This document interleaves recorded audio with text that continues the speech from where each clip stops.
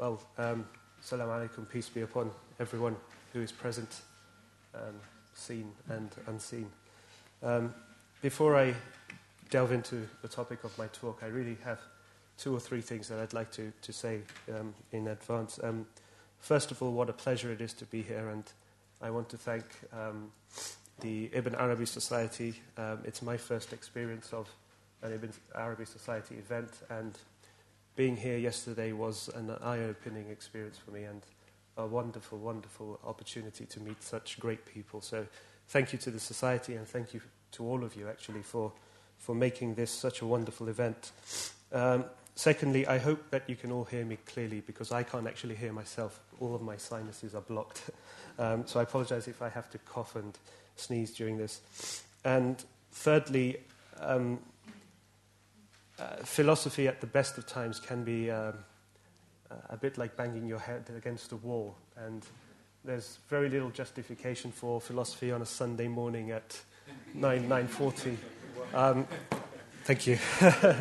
So yesterday's talks were so engaging, and I hope that this isn't that disengaging. So on that note, Bismillah ar-Rahman ar-Rahim.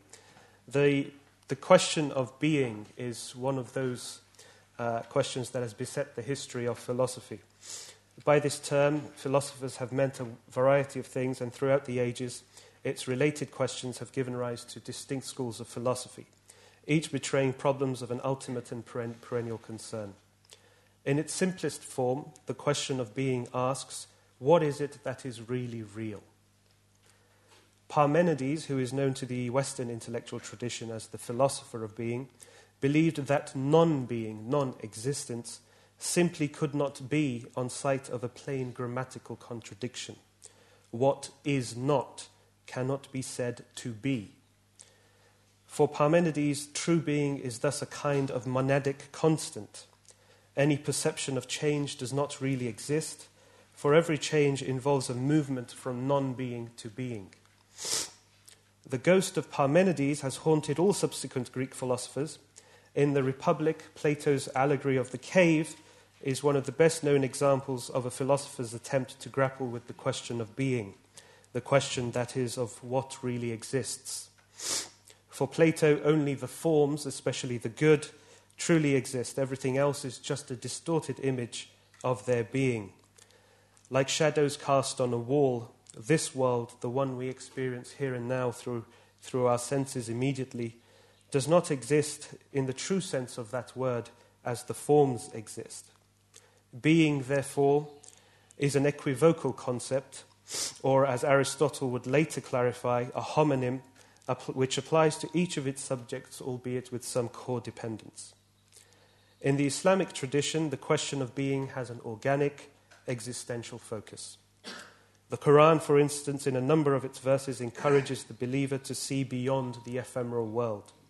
And in the sayings of the Prophet and the Shi'i Imams, there is much to point a Muslim toward the perennial concern of finding out what it is that is fundamentally real. One tradition has the Prophet saying, "O Lord, show me things as they truly are," and there's a typo in the Arabic for all of those of you can. There should be an edge there. That's right. It should say, "Allahumma arinil ashya kama hiya," not "ye." So 2 things are especially important and significant about this hadith. From it, one infers an allusion not only to the goal that is sought, but also the matter of the best method one ought to employ in seeking that goal. The goal is to have knowledge of things as they truly are, al-ashya kama hiya, a revelatory confirmation that beyond the phenomenological experience lies something that has true being. Second, the not insignificant remark, arini, which in Arabic means show me, has a certain implication for the kind of knowledge that is being sought in this pursuit, which on prima facie reading would imply an act of unveiling, a witnessing that God confers on certain individuals. It could be said that everything about Sufism is summarized in this hadith. The Sufi is someone who desires to see that which truly is. From the allegory of the cave in Plato's Republic, to the cave on Mount Hira where the Prophet spent many nights in meditation, one traces a perennial concern, a concern that would shape the development of Islamic intellectual thought in profound ways. The early Islamic tradition gave rise to several distinct categories of people in terms of the emphasis and priority they gave to certain epistemologies in this quest for being. Two of the most important groups were the Sufis and the philosopher.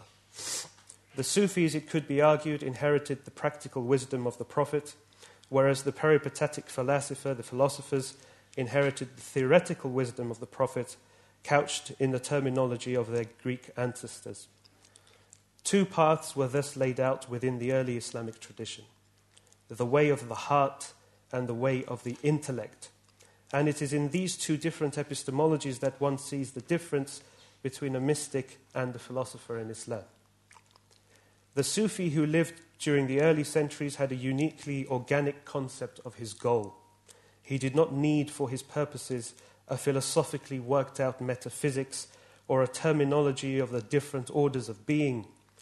In fact, throughout its history, the role of doctrine and concept has had a largely peripheral place in Sufism. Of far greater importance to the Sufi tradition is its method, the doing, the acting out of God's law and will, the Sharia, and the inner refinement and purification of one's inner and base self, the tariqah. Existence and being were thus initially of concern to the philosopher. The Sufis initially warded off attempts, therefore, to mix their wisdom with falsafa. But from around the 12th century onwards, they followed in their desire to document their findings in a language congenial to their intellectual rivals. At a certain point in their history, the question of being, or wujud as it is known in the Islamic tradition, became a hallmark of the metaphysical worldview of at least one brand of Sufism that has come to be known as doctrinal or theoretical Sufism. This label is reserved almost exclusively to for the philosophical mysticism of the great Andalusian mystic Muhyiddin ibn Arabi, a mysticism that the later tradition referred to as Wahdat al-Wujud, or the unity of being. From Ibn Arabi's time, the quest for being can be epitomized as a discord between two great sheikhs of Islam, the Sheikh al-Ra'is ibn Sina, the philosopher of being, and a Sheikh al-Akbar ibn Arabi, the mystic of being. The power and influence exerted by each of these giants can be seen in the fact that neither of these great thinkers was dispensed with by the later Islamic tradition. The way that Muslims and Islam dealt with their respective ideas was to carve out a path that led to their eventual synthesis. This is evinced by the fact that from the 13th century onwards, there was a growing class of individuals who were immersed in both the theoretical wisdom of philosophy and the existential wisdom of Sufism. Ibn Arabi's influence on the course of Islamic philosophy is so significant that one can make virtually no sense of the meaning and role of post-Akbarian philosophy without acknowledging the impact of his ideas. Today, I'd like to look at an early example of this cross-fertilization that began in the 13th century by looking at the Murasalat, the correspondences between Nasiruddin al-Tusi, the great Avicennan philosopher, and Sadruddin al-Qunawi, the inheritor and popularizer of Ibn Arabi. It is really from these exchanges and their reception that the seed of Ibn Sina's philosophy is watered with the mysticism of Ibn Arabi, whose fruits are fully ripe by the time one reaches the schools of later Safavid philosopher mystics such as Mullah Sadra. Scholars in the West have known about the correspondences between Qunawi and Tusi for at least half a century, and I shall take as my point of departure a comment by Professor William Chittick at the end of his article in which he writes, quote, "Such a short summary cannot begin to do justice to the complexity and subtlety of the discussions," end quote. For the purpose of this morning's presentation and in keeping with the theme of the symposium, I would like to discuss one of the salient topics in this exchange, the question of knowledge, ma'rifah, ilm, being, wujud, and its realization, tahqiq or tahaqquq. A triad whose interrelatedness is really at the heart of Qunawi's letters to Tusi. Due to the limits of time, I will concentrate throughout on Qunui's comments, although it should be said that what Tusi has to say as well is very important. Like many individuals, Qunui has a penchant for classifications. His classification of the different kinds of knowledge, which appears at the end of his first treatise, the Risalat al-Mufsiha, is highly significant. Qunui presents a triad in the classification of knowledge that is of central importance to his philosophy. And this is the left-hand side. Ordered hierarchically, these are ilm al-yaqeen, the knowledge of certainty, ayn al-yaqeen, the eye of certainty, and haqq al-yaqeen, the truth of certainty. I think it was Rumi, but I could be mistaken, someone can correct me, who gives a nice illustration of what these three different levels of knowledge mean. If it is Rumi, he gives the example of a fire. If someone tells you there's a fire outside this building, then you have knowledge that there's a fire. It's something you've heard, and that's ilm al-yaqeen. If then you venture outside and you see with your eyes, well, there is a fire there. That's ayn al-yaqeen. That's the eye of certainty. But the hearing and the seeing could all be an illusion. It's really when you touch the fire and you get burnt that you know that, yes, there really is a fire there. And that's haqq al-yaqeen. And these three levels of knowledge, they're actually levels of being. And hopefully that becomes clear later on. Qunui's references to these distinctions and stages, maratib of knowledge, gives the impression that spiritual realization is a gradual process. One has to move between the different ranks of knowledge to higher orders of actualization until one arrives at the final and highest station of knowledge, the level of the truth of certainty, where the distinction between the knower and the known no longer applies. It is perhaps with this distinction in mind that Qunui begins his treatise, this time with another classification of the different ranks of human beings, and that's the right-hand side. And he divides these into three categorical tropes. He calls these the upper, the medial, and the lower classes of mankind. A defining property of the lofty class, at the bottom, or the top, as it were, is that they, quote, pursue knowledge of the true realities of things. طلب معرفة الحقائق الأمور على ما هي عليه. In other words, the pursuit and knowledge of being, that which is really real, is a trait belonging to lofty men and women. In his early remarks, and especially in the classifications he introduces, it is clear that Qunui supposes an interwoven relationship between knowledge, ma'rifah, and being, haqa'iq al-umur, or wujud. His presentation of the connection between the nature of man's reflective intellect and the kinds of object that it is capable of conceiving is a powerful explication of the overlapping significance between epistemology and ontology. His explanation has all the ingredients of an introductory text on a Sufi metaphysics of knowledge. In his views, Qunui typifies the general epistemology of Sufism and reifies the difference between philosophers and mystics along traditional lines. And yet, in his exposition of the metaphysics of knowledge, in the philosophical terminology of his rivals, he adds a new chapter in the history of Sufism itself, one that has very few precedents. The philosophical tenor of Sufi concepts is probably due to the fact that Qunui writes with his interlocutor in mind, Tusi and other peripatetic philosophers, but also because of the common concern about the concept and reality of existence that was being shared among philosophers, mystics, theologians during the latter periods of the 13th century. Qunui's major concern at the heart of the correspondences is whether the philosopher's path arrives at the goal that it seeks, at the knowledge of being qua being, al-mawjud bima huwa mawjud. What follows in Qunui's account is a wonderfully systematic description of the precepts and suppositions of Sufism, and it might be said one of the clearest critiques of the philosopher's path of knowledge in the idiom and terminology of their own discipline. Like his predecessors Ghazali, Suhrawardi, and of course Ibn Arabi, the impact of Qunui's criticisms of falsafa had a resounding impact on the development of the philosophical tradition, one that was unable to dispense with certain critical themes within Sufism. Qunui's deconstruction of philosophy begins with his classification of the different kinds of being there are as regards the possibility of their knowledge.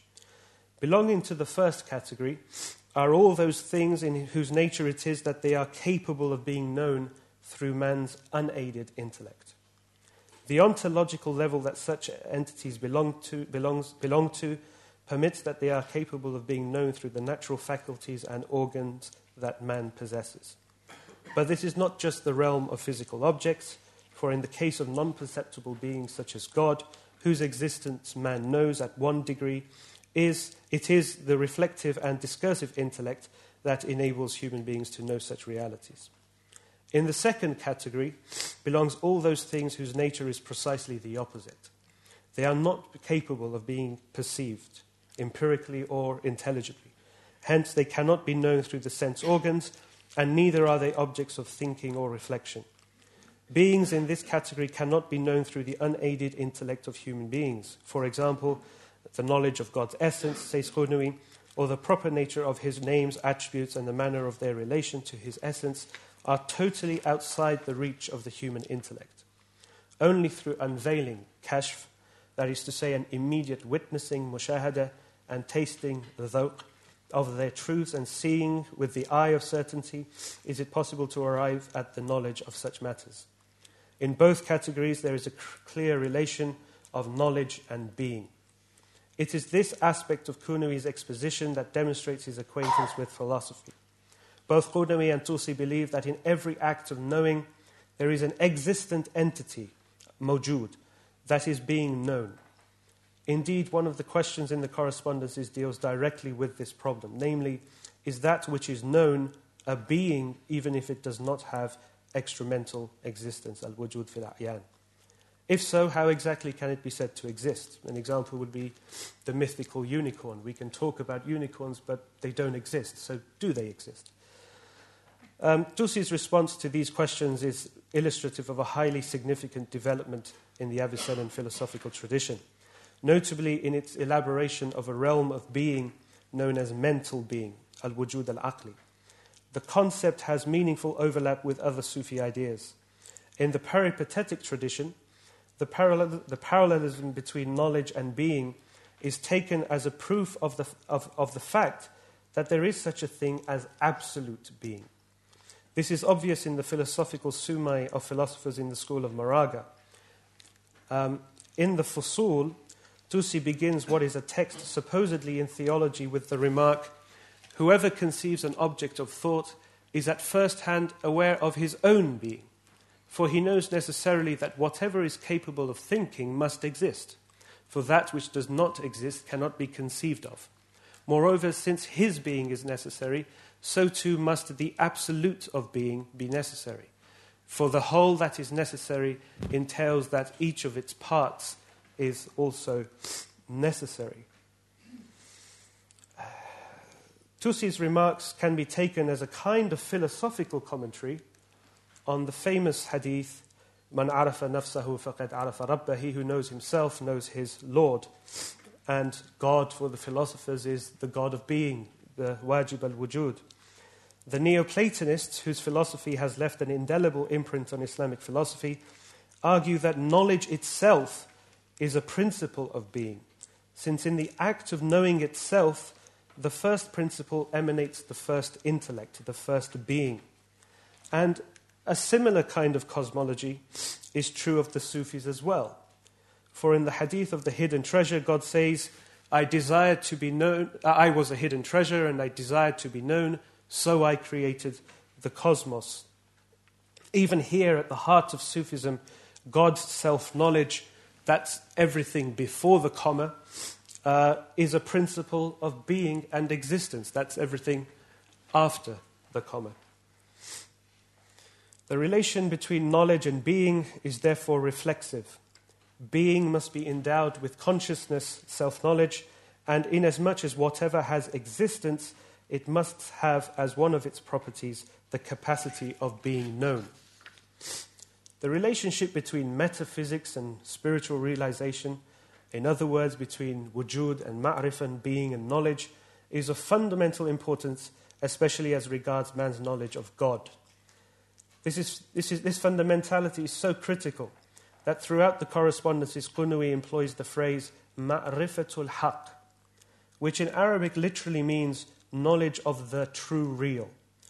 For in the Islamic tradition, the name of God, al-haq, has the connotation of both truth and reality. Thus being that which is true and real in the absolute sense, the knowledge of God, ma'rifatul haq, is the noblest object of knowledge and the highest goal in spiritual realization. And accordingly, the science of which this object is its goal is ipso facto the most noble of sciences. Predictably for Qunawi, that science is not falsafa, for it is not in the ontological fabric of man's being that he be capable of knowing such sublime things as the essence of God. This, however, is not to be interpreted as an admonition for the abandonment of the intellect. It is precisely for the brand of Sufism that Qunawi champions an intellectualism of a supraconscious kind, one that sees in the intellect with a capital I a higher epistemological plane for the realization of nobler ontological truths than what is achievable by the intellect with a small I. To switch on, as it were, the cosmological dimension of man's intellect, one is required, according to Qunawi, to embark on the Sufi path of knowledge, to exert much effort in self-purification, and to rely ultimately on the conferral of God's grace. For in the words of the Quran, so fear Allah, for it is God that teaches you, literally gives you knowledge. Indeed, what Qunawi is at pains to convince his reader, the philosopher Tusi, is precisely the ontological poverty of the kind of intellect he and the peripatetics take as their guide and tool in the pursuit of being. Qunawi writes, every man of insight knows that human reflective thinking falls short in its knowledge of the true reality of these matters, especially as regards the knowledge of those things we have mentioned, such as the knowledge of the truth's attributes and the modality of their relation to him. Now, given that he, the sublime, is by knowledge and essence the very principle and comprehensive referent of the attributes, this entails that the judgment of whatever is attributed to him be of such a nature that it is appropriately of a universal and comprehensive character. But the intellection of the truth's attributes in man's reflective thinking is impossible as regards the absolute being. For no matter what the human being conceives at the level of thinking, by way of his discursive capacity, it is always something entified, muta'ayyan, and delimited, mutaqayyad, and there is no doubt that the truth, as regards his essence and attributes and names, is not like this. That is to say, his entification in himself or the entification of his attributes are not additional to him, nor are they attached one by one to his essence, as those who rely on their minds and thinking suppose. So man's conception of these matters does not correlate with reality, with things as they really are. Qunawi's dismissal of the philosopher's path is therefore based on an intricately woven discussion about the nature of knowledge, the intellect, and being. Added to this is an argument that hones in exactly on the human intellect and the difference between method and metaphysics. What man learns from his senses and acquires by his reasoning is by definition an entification, a delimitation of being, whereas God's essence is absolute and unlimited. Moreover, according to Qunawi, a natural result of the intellect's inability to appreciate the unity of being is its proclivity for seeing things in terms of their difference and disunity. Our knowledge of the world is essentially an exercise in cutting up existence in order to delimit quiddities, essences, to see things that are presumed to have an independent ontological subsistence. This goes totally against the grain of Qunawi's ontology, where being takes precedence over essence.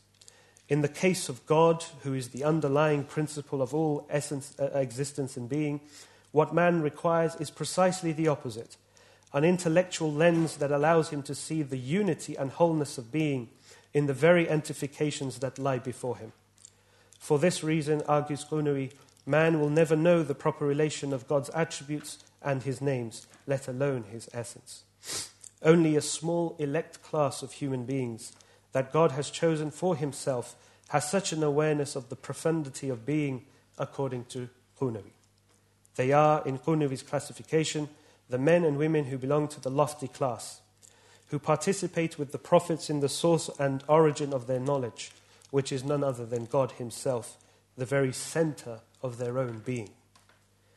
The aim of Qunuwi's first treatise is simply to lock firmly the door of any alternative epistemology, especially the one proposed by the philosophers.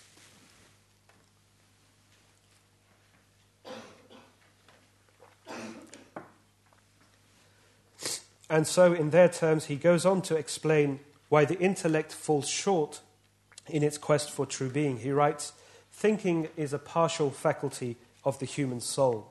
Being such, man is not able to conceive anything except that it is particular just like it, the faculty of the soul. For the verifiers, the muhaqqiqun among the folk of God and possessors of sound intellects have established that no thing can be conceived, truly speaking, by that which distinguishes it, and no thing can be affected by that which is its opposite or contradictory." Okay. He goes on further to say many more interesting things, but I'm running out of time, so I'll try and cut this short.